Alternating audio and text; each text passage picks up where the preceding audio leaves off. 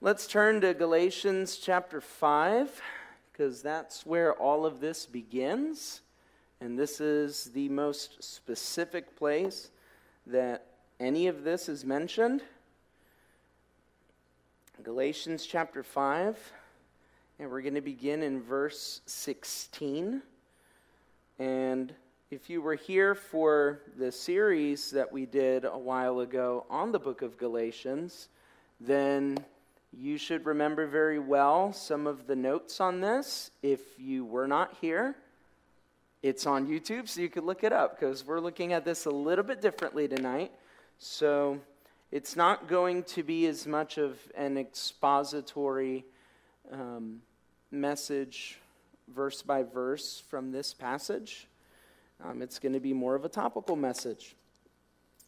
But we're looking at Galatians 5, beginning at verse 16. We were going to do this series a few months back, but it made sense to do it now because we're talking about getting back to the basics on Sunday morning. So if we want to see what would happen as we internalize and act out the things we're learning about, like, for example, the importance of having hope in God, the importance of why we do communion, what it is for, and what we're supposed to live through that act every time we do it, along with all the other things we're going to be talking about. The work of the Spirit is shown in our lives in a unique way, yet it is something that all of us at some point, Lord willingly, should have exemplified in our life. And it's not something that we just teach to new believers or we teach the kids in Sunday school with the whiteboard and we have all the fruits on it. It's something that everybody in this room, no matter if we just got saved 5 minutes ago or we've been serving the Lord for 50 years. This is one of those things I personally believe that we should revisit. So I'm thankful that Pastor has given me the chance to start this out tonight. I'm sure by now you should be in Galatians. If not, I pray that you learn where all the books are. But Galatians 5, beginning in verse 16. It says, "But I say, walk by the Spirit, and you will not gratify the desires of the flesh." I'm a little hot, by the way, on the mic. "For the desires of the flesh are against the Spirit, and the desires of the Spirit are against the flesh. For these are opposed to each other to keep you doing the things," "you want to do. But if you are led by the Spirit, you are not under the law." Now, these next few verses are where I want to focus for a minute. "Now, the works of the flesh are evident: sexual immorality, impurity, sensuality, idolatry, sorcery, enmity, strife, jealousy, fits of anger, rivalries, dissensions, divisions, envy, drunkenness, orgies, and the things like this." In other words, etc. Because we'd be here all night if we were going to talk about the works of the flesh. And Paul says, "I warn you, as I've warned you before, those who do these things will not inherit the kingdom of God." So the actions or the fruit of the flesh, if you will, are evident in the lives of those who do not have Christ.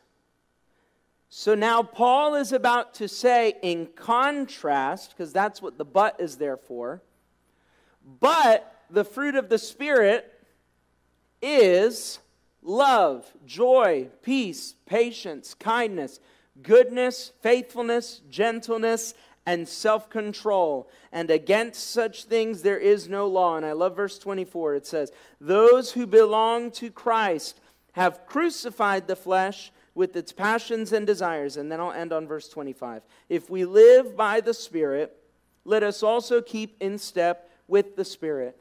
So if we live according to the ways of God, what Paul is saying is that it will be exemplified by these different things. And notice how it says the fruit of the Spirit, which is singular. It's not the fruits of the Spirit. Going back to the little analogy that y'all laughed at about the whiteboard. When I was in Sunday school, or I also went to a Christian school, and whenever they would talk about the fruits of the Spirit, because they said it with an S, the apple was love, and the banana was peace, and this was joy, and that. But when Paul wrote this, he was referring to that picture right there, a cluster of grapes. Because how many of you know when it comes to the things of God, we don't have the liberty to pick and choose what He does in our life.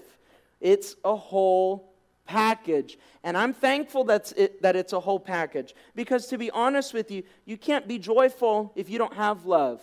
You can't have joy if you don't have peace. You can't be kind if you don't have joy. Notice how everything goes together. Everything works with each other. That's why this imagery of a cluster of grapes works, because all of them are connected to a singular vine on little branches. Does that sound familiar? John chapter 15, what did Jesus say? I am the vine and you are the branches. And he who's connected to me, I'm paraphrasing now, they would bear much fruit. So that's why we're going over this. It's very important that we self-examine, self-reflect every so often. Are we being fruitful? It's a healthy thing to do. In fact, Paul says, and it's not up there because I'm only going to paraphrase it, but in 2 Corinthians 13:5, he tells us to test ourselves to see if we're really in the faith. Now, that doesn't mean doubt your salvation 24/7, but it means do this self-examination. See, okay, I say that I'm a Christian. I say I'm serving God. Where's the evidence, or where is the fruit? I mean, Jesus made it clear what it looks like to live in the kingdom of God. John 14:15 says, if you love me, you'll obey my commandments. That's pretty much the standard. If you love me, you'll obey my commandments. It's important that we're able to see, and others are able to see, that there is fruit. Any of you with a green thumb, I'm looking specifically at Sister Pam, because she has, if you haven't been to her house, she has so many plants. She's laughing right now. My family even gave her plants to take care of, and they're all growing and doing fine. But so she's the plant expert, so you could correct me if I'm wrong, but she's saying no. Yes, you are. Don't worry. Don't be modest. But if a tree is supposed to be growing fruits and it doesn't after a while, something might be wrong with the tree, right? Yeah, exactly. So you don't have to be a plant expert like Sister Pam to know that. If the tree is not bearing fruit, something is wrong with the tree. The same thing happens in our relationship with God. If there is no fruit, then there may be a hindrance, something blocking us. My question would be, are we exemplifying the works of the flesh that are evident, or is the fruit of the Spirit being seen in our life? Because I would dare to say, and I say this very carefully, but if there is no fruit, there is most likely no faith. Because there needs to be some kind of outward manifestation of an inward work, some kind of evidence or expression of that inward status or state of being. So when we got saved, we also got sanctified. But as I talked about a couple weeks ago, it's not just one and done. There's that process of being made more like Christ. So my question would be, for myself included, and for all of us, where are we in that process? Because Jesus said, out of the abundance of the heart, the mouth speaks. He also said in Mark 7:20 through 23, that which proceeds out of the man That is what defiles a man. For from within, out of the heart of men, proceed evil thoughts, adulteries, fornications, murders, thefts, covetousness, wickedness, deceit, lewdness, an evil eye, blasphemy, pride, foolishness. All these evil things come from within and defile a man. Those are evidence of the flesh at work. But what about evidence of the Spirit at work? Well, James, the half-brother of Jesus, put it this way. And I know there's a lot of scripture, but you know what? It's Wednesday night Bible study, so we can handle it. Amen? James says in James chapter 2, beginning at verse 14, he says, "What good is it, my brothers and sisters, if someone claims to have faith but has no deeds? Can such faith save them?" It's a rhetorical question. The answer would be no. Now, suppose a brother or sister is without clothes and daily food. If one of you says to them, "Go in peace, keep warm and well fed," but does nothing about their physical needs, in other words, you see someone in need, especially a brother or sister in the faith, and you don't do anything to help them, you're just like, well, good luck. What good is that? In the same way, faith by itself, if not accompanied by action, is dead. And I like how it says that. You can go back to it, verse 17. I like how it says that in verse 17, because some people try to take this and say, well, if I don't follow this specific checklist of rules, then I don't have faith. And we've said it before. Works do not produce faith. Works is a result of faith. So if we believe that God is a healer, we're going to pray for people to be healed. You see? But you could say that you believe something all day long, but if you do not, for better lack of a term, put your actions where your mouth is, then there's really nothing substantial. There's nothing there. Verse 18 says, "But someone will say, 'You have faith, I have deeds. Show me your faith without deeds. I'll show you my faith by my deeds.' You believe that there's one God. Good. Even the demons believe that and shudder." I love that because a lot of people say, well, I believe in God. I believe He exists. Well, I believe the sky is blue. Tomato, tomato, it's the same thing in God's eyes. Believing in the existence of God is not believing in God. It says, "You foolish person, do you want evidence that faith without deeds is useless?" And I love this example that he does here. He says, "Was not our father Abraham considered righteous for what he did when he offered his son Isaac on the altar?" Anybody remember that story? God asked Abraham to put down his most prized thing on the altar and sacrifice it to him. It says, you see that his faith and his actions were working together. And his faith was, watch this, made complete by what he did. Because it wasn't just this anymore. There was something with substance behind it. So when the world looks at you, when the world looks at me, if we say that we're a Christ follower, my prayer would be that there will be something behind us that backs up what we say. Amen? Verse 23. "And the scripture was fulfilled that says, Abraham believed God and it was credited to him as righteousness, and he was called God's friend." Verse 24. You see that a person is considered righteous by what they do and not by faith alone, or profession of faith alone would be a better way to put it. "In the same way was not even Rahab the prostitute," "considered righteous for what she did when she gave lodging to the spies and sent them off in a different direction. As the body without the spirit is dead, so faith without works is dead." I like this because we have two things going on, and James says both ways. This is how it works. He picks the person who was the cream of the crop in Judaism, Father Abraham, and compares him to what would have been considered in that society, and maybe still today, the lowest of the low, Rahab, a prostitute. Both of them, though, had faith. And both of them, though, exemplified their faith. So you know what this proves to me? God is no respecter of persons. As long as we believe in Him, as long as we trust in Him, as long as we put to work what is in us, we work out our salvation with fear and trembling. It doesn't matter where we've come from. As long as we look to Jesus, the author and the finisher of our faith, as long as we do what He's told us to do, God will use anybody who would be compared in that situation to Rahab, and God would use anybody at the same level as Abraham. There's no special class with God.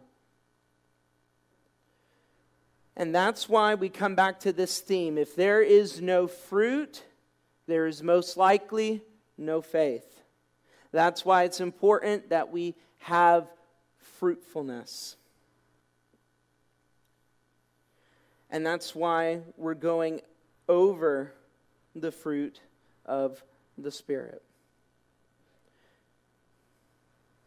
Because if the Spirit dwells inside of us, there would be all of these different qualities being exemplified. And I actually have a video clip that I put up there that is going to help a little bit with the illustration of fruitfulness. And so whenever you guys are ready, you can go ahead and put it on.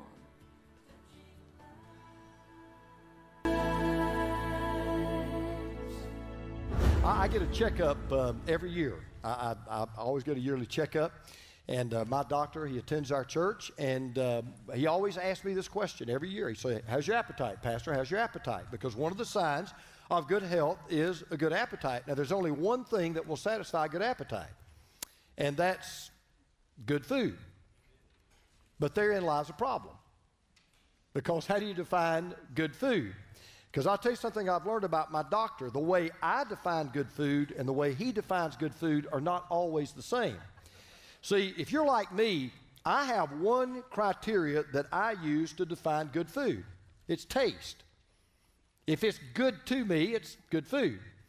Now, my doctor has a totally different standard. His standard is not taste. His standard is nutrition. And where my question is it good to me? His question is it good for me? Now, fruit is one of those magical foods that meets both criteria, because fruit is not only good to the taste, it's also good for the body. The very first diet that the very first couple were put on was a fruit diet. In Genesis chapter 2 and verse 16, God said to Adam and Eve, you are free to eat fruit from any tree in the garden. The psalmist, for example, said that in Psalm 1:3, a righteous man is like a tree planted by streams of water, which yields its fruit in season. Psalmist said, if you're a righteous man, if you're a godly man, if you're really connected to God, you'll be like a fruitful tree. The wisest man who ever lived said, the fruit of the righteous is a tree of life. You'll remember this. Jesus said, there's one surefire way you can tell the difference between a true believer and a false believer. What is that? Fruit. Jesus said, by their fruit, you will recognize them. And he went on to say, if you're truly connected to me as a branch is to a vine, you will bear fruit. He said this in John 15, I am the vine, you're the branches. If a man remains in me and I in him, he will bear much fruit. I can tell every one of you in this room right now who claim to know Jesus, claim to love Jesus, claim to live for Jesus, I can tell every one of you in this room, without a shadow of a doubt, how close you really are to Jesus right now. How much fruit's in your life? Could an outsider just observe the way you conduct your life on a daily basis and see the fruit of Christ in your life? He said that's how you do it. Now the question is, why does God want us to be like fruit?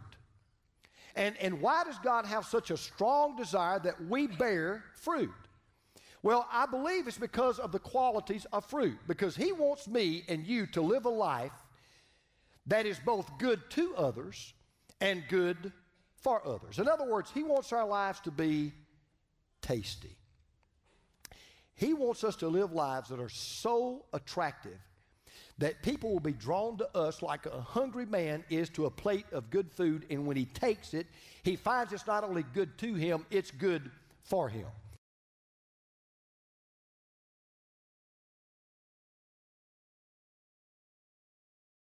Find that it's good to them, it's good for them.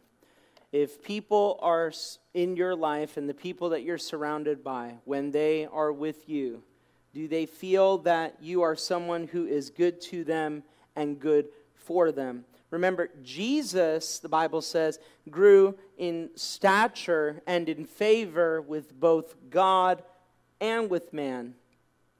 So it's important that we bear these things in our life. So it's good to ask, are we showing love? Do we have joy? Are we at peace? Are we patient? Are we kind? Do we exemplify goodness? Are we faithful? Are we loyal to people? Or do we have gentleness? The way that we carry ourselves, the way that we deal with conflict. Are we gentle? Are we quick to fight back? Do we have self-control? Are we able to keep ourselves in composure no matter what is going on? Not pretending that there are no situations, but being able to have ourselves in a position that we're able to be in control. We don't allow what's happening around us to control us. In other words, we are not thermometers changing with the environment. We're thermostats.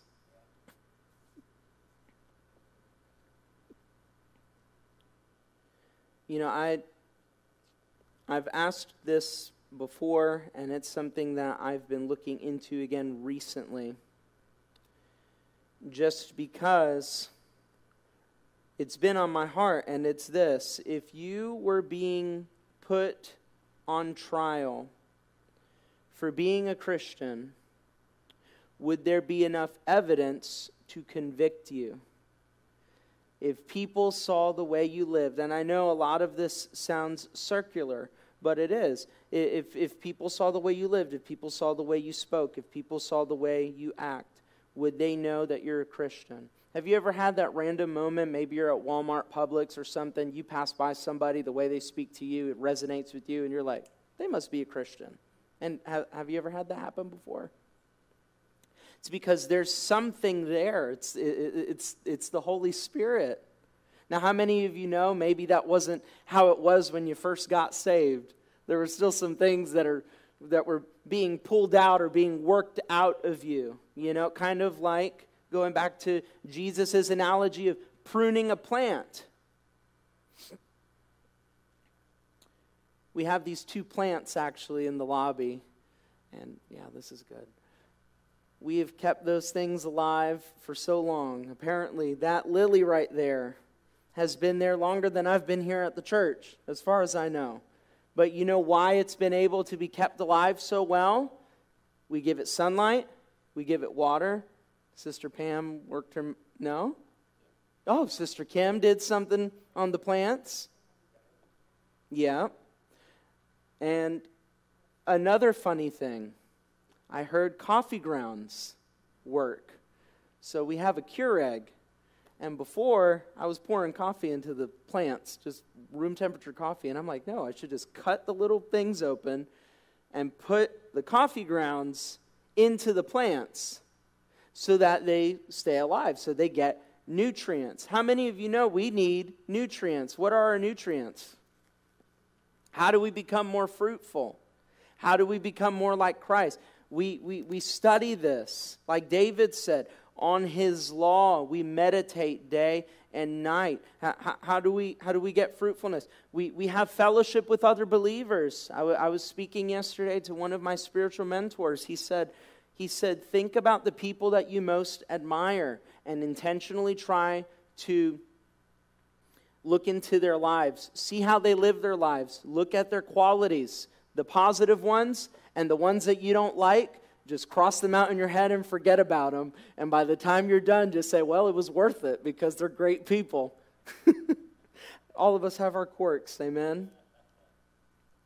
But we have to look at what is around us. We have to look at what's in front of us, just like with those plants. If we see that something's wrong with them, we try to do something to help them grow. We try to do something to help them survive. So we work together. Fellowship with one another is something that helps us be fruitful. That's why Hebrews 10, 24 through 25 talks about us spurring or telling each other, encouraging one another to do good works. In fact, I was at a Bible study last night, and they were talking about, it's a Bible study with a bunch of people from a bunch of different churches, young adult study. And one of them was talking about a meeting that they had in their staff, that they said that they were talking about one-upping each other in honor. And I'm like, well, that's a weird way to say it, because yeah, Dan's puzzled as I was. Because when you say you want to one-up somebody, that means you want to be better than someone. Like it's a competition. Like, oh, I could do this better than you. Oh, I could do this better than you. But what it was is that they feed off of each other because of their strengths, and they also know each other's weaknesses, so they're able to make up for wherever the other person may not do well.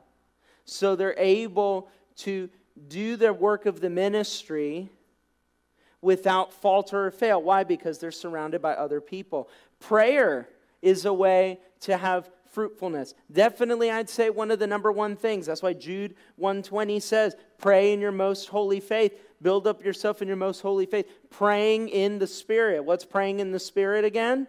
Praying in accordance with the Spirit. Getting on the same wavelength as the Spirit. So spending time with God, that helps us to be fruitful. All of these things.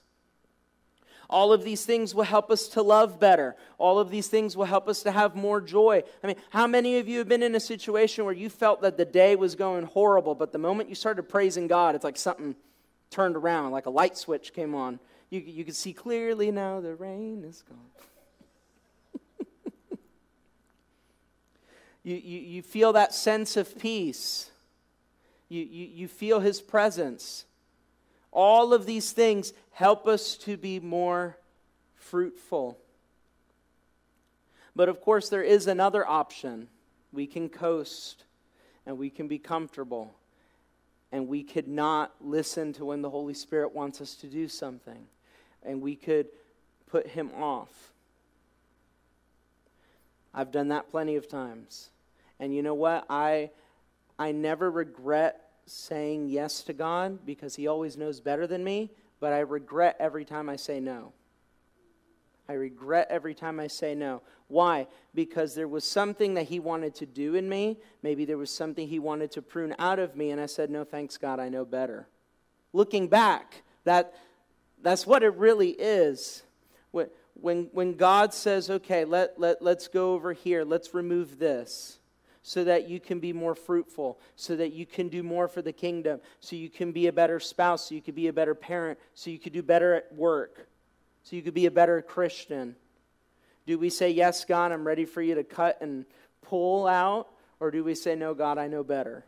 Trust me, it's hard. I'm not saying this to make it any, yeah, that kind of distracted me, sorry. I'm not trying to say that to make it sound oversimplified.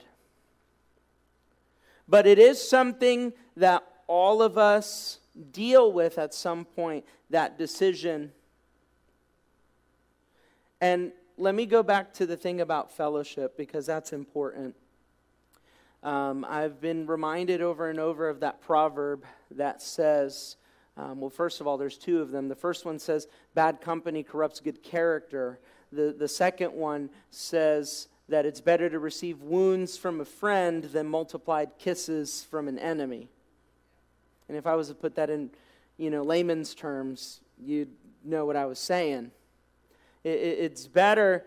How many of you know it's better to receive correction when it comes from someone who cares for you than for somebody to be a yes person. They agree with you on everything. So nothing ever changes. George Washington, our first president, he was actually pretty smart. He knew not to surround himself with yes people. In fact, when he was picking his cabinet, he purposely picked people that were not in his political party.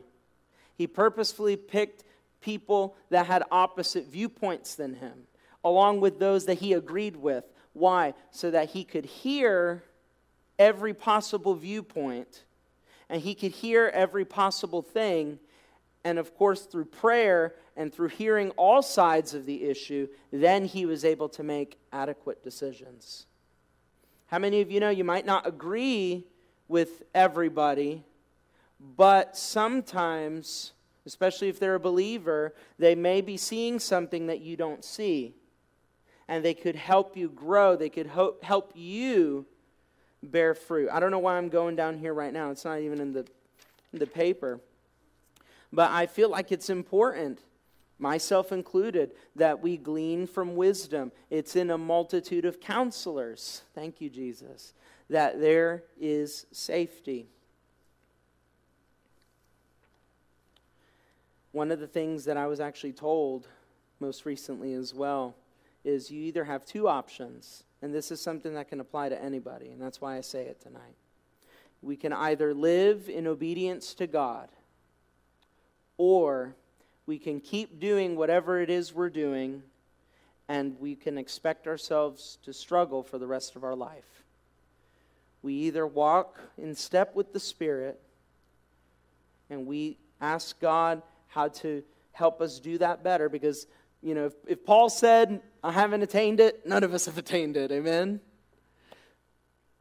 Or we can keep doing whatever it is we're doing and not grow. How many of you want to grow tonight? Because I want to. I definitely want to be sure that I'm living according to this book. I'm living a life of holiness. And if there's a moment that I mess up, I know that God, He'll correct me, He'll discipline me. And I'm not saying that to be condemning or say, oh my gosh, why aren't you people doing better?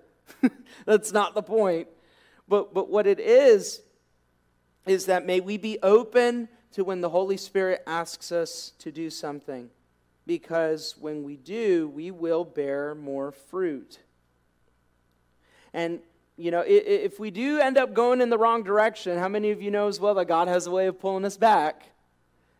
And sometimes it might be dark and it might be stinky.